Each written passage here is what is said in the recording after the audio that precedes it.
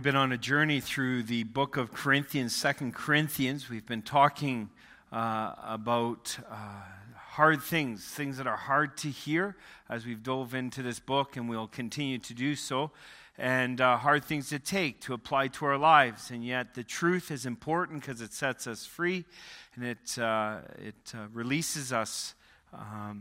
And so here we are today. We're going to continue our discussion as we dive into some more difficult truths. It's been 6 years since the church was established. 3 weeks ago, we talked about how the church began in Acts chapter 18. It started in the synagogue and in the community, and eventually it moved into a house church next to the synagogue. Paul has spent 18 months there establishing and developing the church. The church is growing and doing quite well. Paul leaves, and as the church continues to grow, opposition kind of rises up. Friction between Paul and the church of Corinth starts to come to a head. Paul writes a letter to them trying to correct them. We lose that letter. Paul writes a second letter. We have that. That's 1 Corinthians, where he's kind of addressing some significant issues. It seems to go well. Paul does a visit in there, and it's a painful visit, severe visit. He corrects. He writes another letter. We don't have that letter. And that severe letter is well received, and yet there's still this friction between leadership. Paul writes 2 Corinthians, the fourth letter. He chooses not to go back because he feels like if he goes back, it's not to be helpful to the church of Corinth, and so he sends this letter here. And we learned a couple weeks ago that in the midst of trials, in the midst of affliction, we can look to the God of all comfort to comfort us. We talked about the importance of recognizing that when we are in distress, we need to go to God.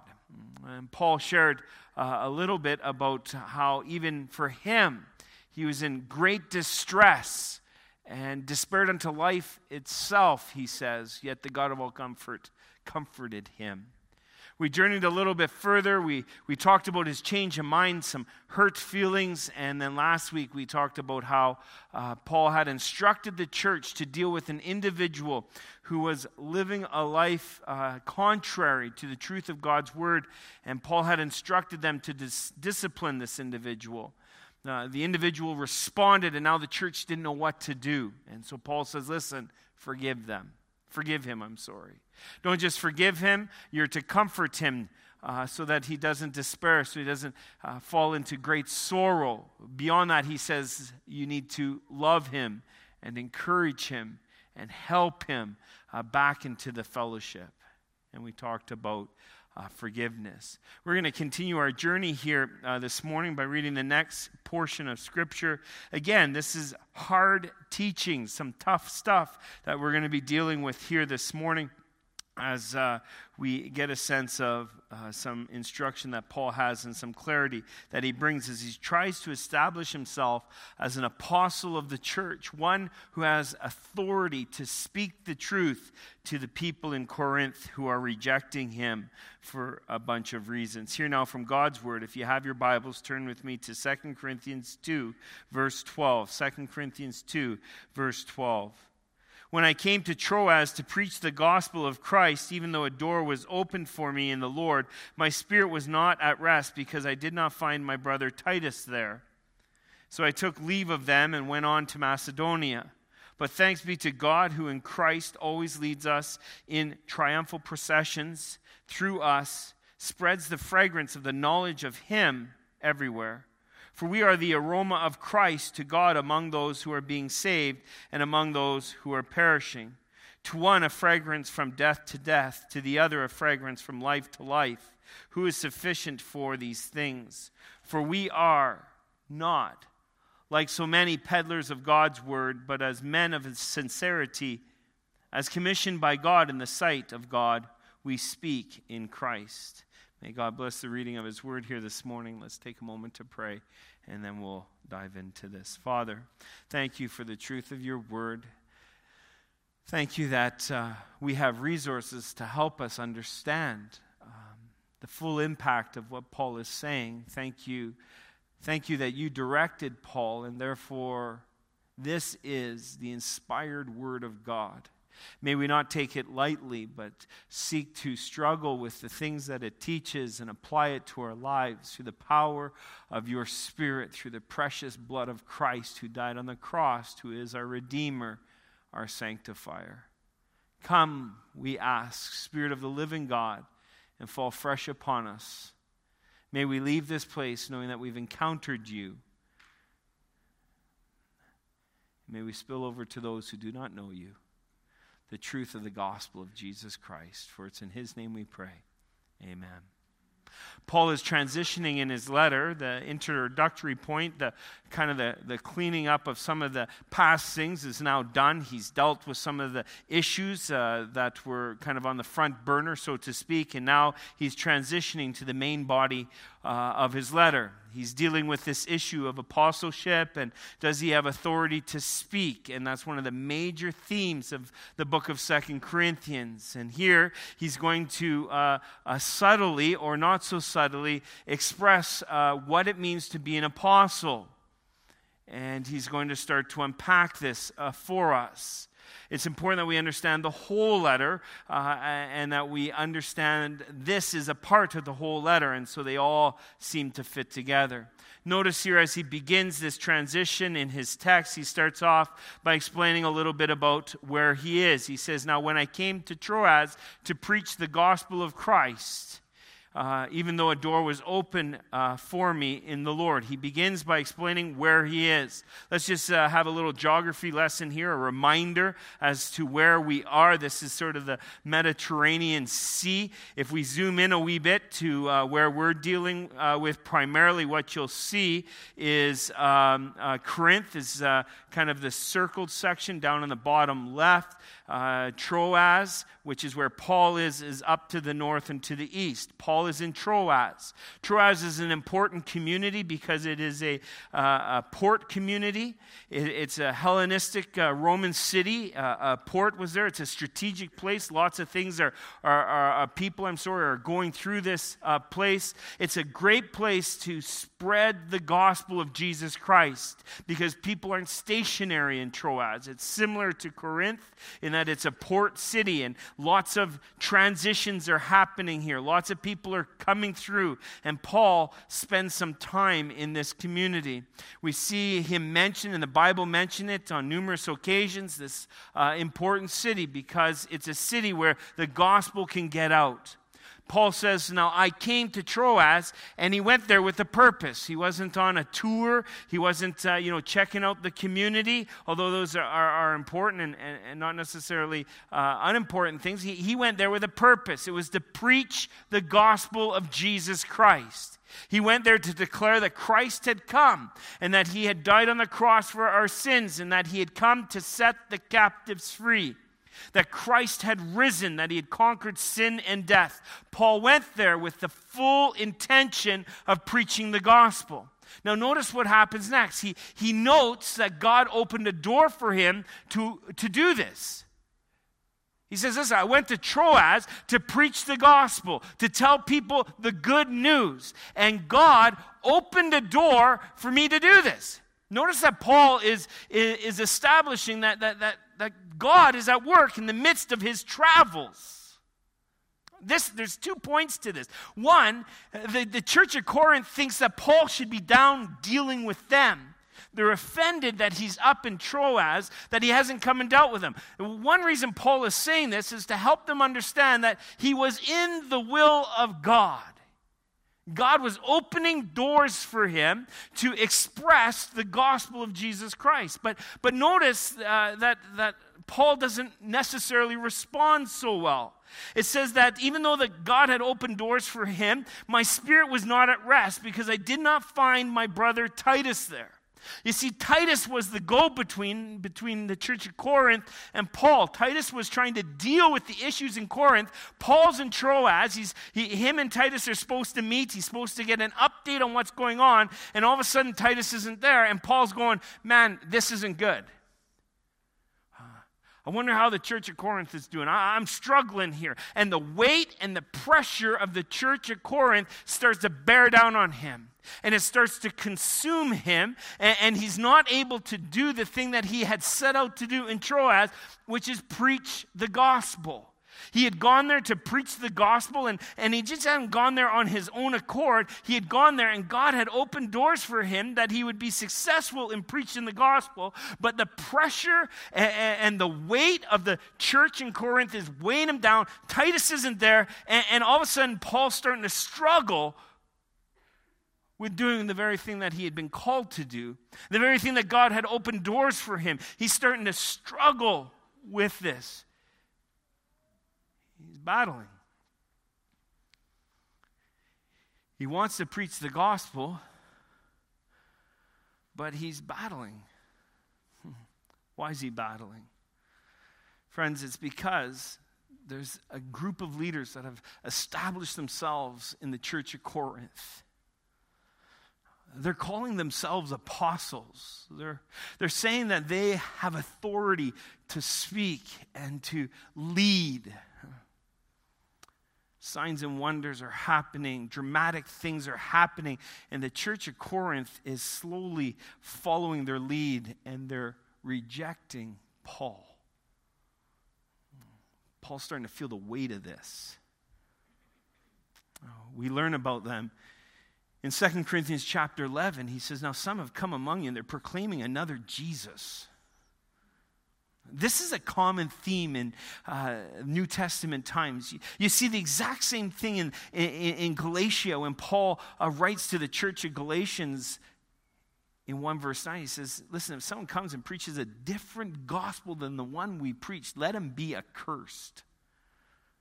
It's the same idea. He says, listen, some have come among you. They're proclaiming another Jesus than the one we proclaimed. Or if you receive a different spirit from the one that you received, or if you've accepted a different gospel from the one that you accepted, you put up with him readily enough. Indeed, I consider, Paul goes on to say, I consider that I'm not in the least inferior to these super apostles. See, there's this contrast here. Paul's feeling the weight of this leadership that's sweeping into the church of Corinth. Titus isn't there to bring peace. Paul's in Troas. He should be preaching the gospel. And God has opened doors for him. And yet he can't do it because he's so concerned about the church of Corinth. These super apostles, they're leading him astray. He says, look, I'm not inferior to them. No, I'm not. As a matter of fact, these are false apostles, he goes on to say. They are deceitful workmen, disguising themselves as apostles of Christ. See, Paul is starting to lay the groundwork here in chapter 2, verse 14, with the truth about what is an apostle. See, we get these images of how a leader should lead. We get this image of what an apostle would be. We tend to focus on the dramatic, and we sometimes forget the reality. And sometimes it leads us astray. See, Paul is working here on a paradox. He's unpacking some paradox. What's a paradox? Well, Webster's dictionary, Merriam-Webster's dictionary, she says this about a paradox. It's a statement that is seemingly contradictory or opposed to common sense, and yet it perhaps is true. It's self-contradictory, a statement that at first seems true. It's an argument that apparently derives self-contradictory conclusions by valid deductions from acceptable premises. There's a paradox here with Paul. What's the paradox? Well, all throughout the book of Corinthians, 2 Corinthians, there's all kinds of them. There's suffering and triumph. That's one of the paradoxes that Paul exposes. Another one is life and death, that we have eternal life and that we live in the life of Christ, and yet we are walking dead. There's a paradox here. God's sovereignty and man's responsibility. Throughout 2 Corinthians chapter 5, you get a sense that God is sovereign, and yet there's a responsibility that we have. It's a paradox. How can it be? There's boasting and humility. Paul talks about how he boasts, and yet he's humble. How can this be? And the paradox that we see here in chapter 2, verse 14, is power and weakness. As an apostle who leads with authority and power, yet he's so weak. Paradox. See, when he came to Troas to preach the gospel of Jesus Christ, God opened doors for him. He opened doors for him to proclaim the gospel. And here Paul says, listen, God opened these doors for me, but my spirit was not at rest. I was stirred within. I was struggling with what was happening in Corinth because I wasn't finding Titus. And so I couldn't handle it. I couldn't deal with it. So I took leave and I headed up to Macedonia. I love the transparency here. I love his openness, his authenticity. I love that he's sharing his failures. See, for the church of Corinth, they wouldn't accept this kind of behavior from an apostle. No, a super apostle holds it all together. A super apostle does everything right. A super apostle, they are dramatic. What's this weakness? What do you mean God opened doors for you? What do you mean you didn't find Titus and so you abandoned the mission and headed off to Macedonia? What are you talking about? What kind of apostle are you? I love that Paul doesn't wear masks. He just says the truth. And in essence, he allows the church of Corinth to deal with it. I love that he exposes his failure, his weakness, his struggles, and he doesn't hedge it. You know, I've been in these spots where I know God opens a door and I cower. And sometimes when I share those experiences with others, people are so quick sometimes to say, "Oh, come on now, Scott. No, it wasn't that bad," or maybe God didn't want you. No. He just lays it out there. He doesn't make an excuse for why he didn't. He doesn't say this was God's plan and he shifted and I should have been up in Macedonia. He just says it like it is. In my weakness, I couldn't do it. I headed north to Macedonia. This would go against everything that the super apostles would have stood for. Where's Macedonia? It's up north. It's up in the northern quadrant. It's a province. It's a province that Paul heads up to.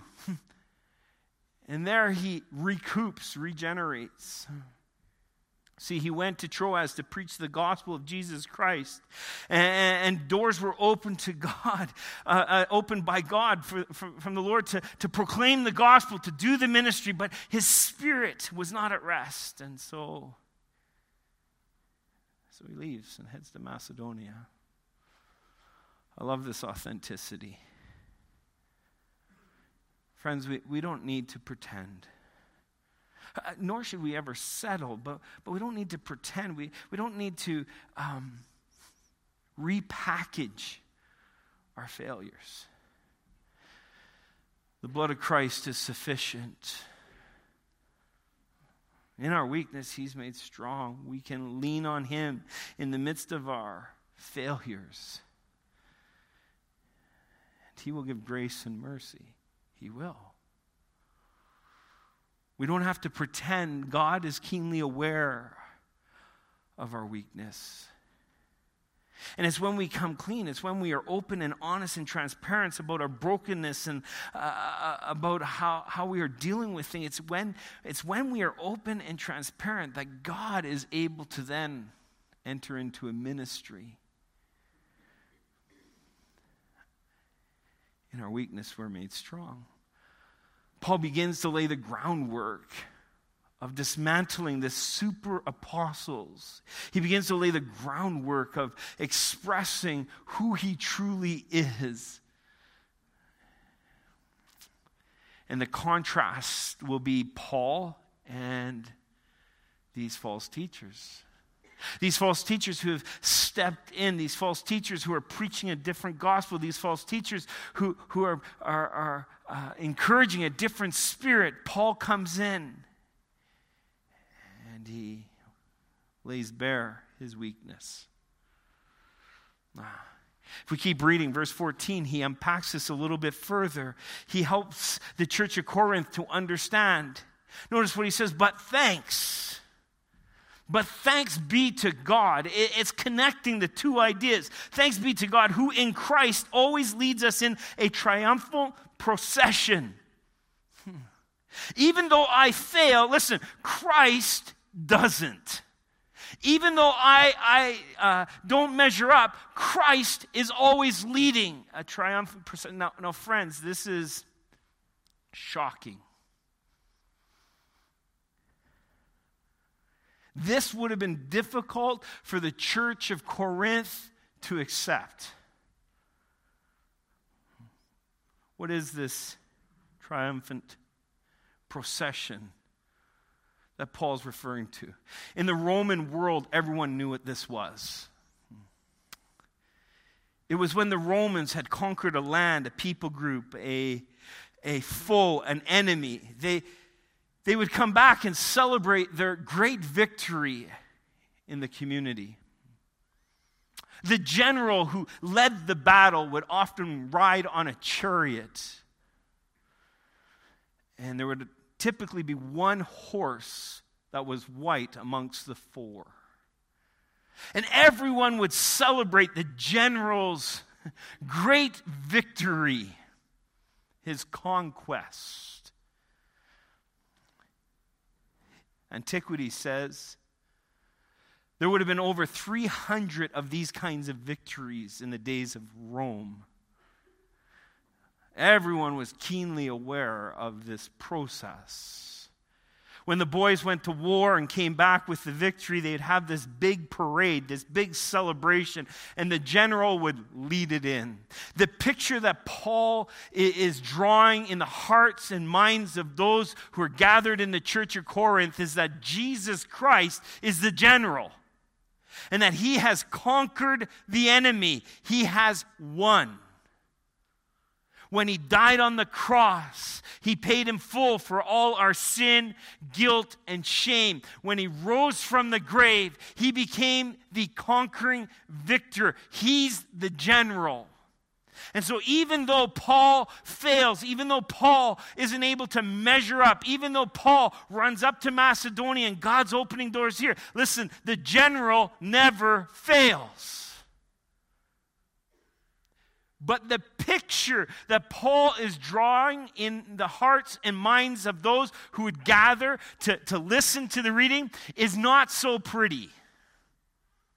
You see, when the general would come in with his victory parade, what would happen is first the soldiers who had survived the battle would come in, and there would be a celebration to all the soldiers. And the ones that had done special things or had gone beyond the call, they would get extra accolades. And then there would be the spoils of the war that would follow those soldiers, and everyone would be celebrating, going, yes, this is great. And then they would only go so far, and then they would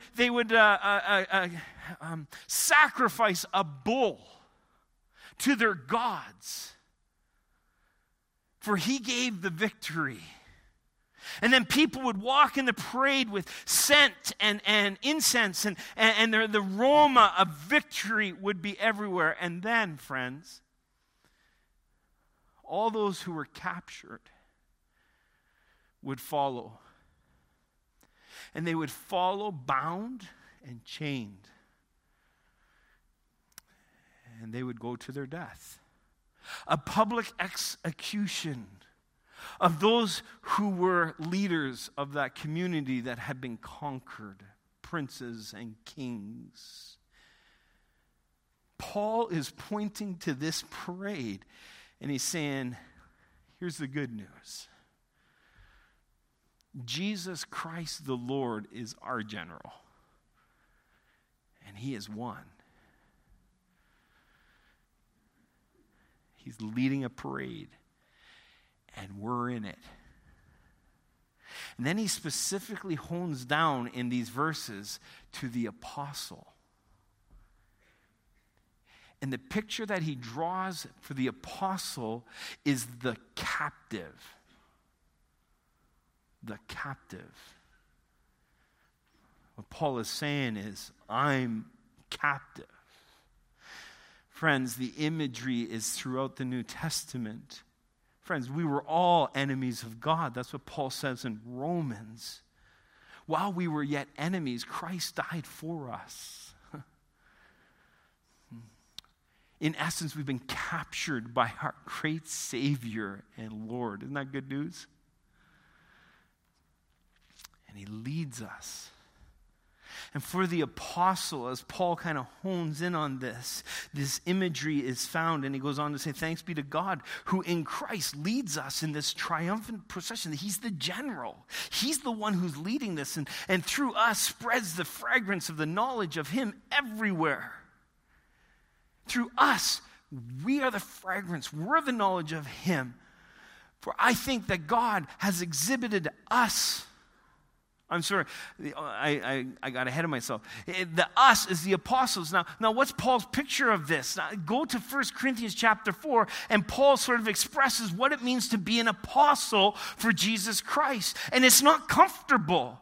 And so this imagery of Paul being a captive of Christ, going to his death, that imagery has been presented in 1 Corinthians chapter 4 when he explains and talks about him and Apollos and how they are apostles. He says, I think that God has exhibited us apostles as the last of all. See, Paul's understanding of apostleship was that he was a servant to everyone. He wasn't the first. He wasn't the one who was high and mighty. No, he was the last of all. He goes on to explain a little bit further that we are like men sentenced to death.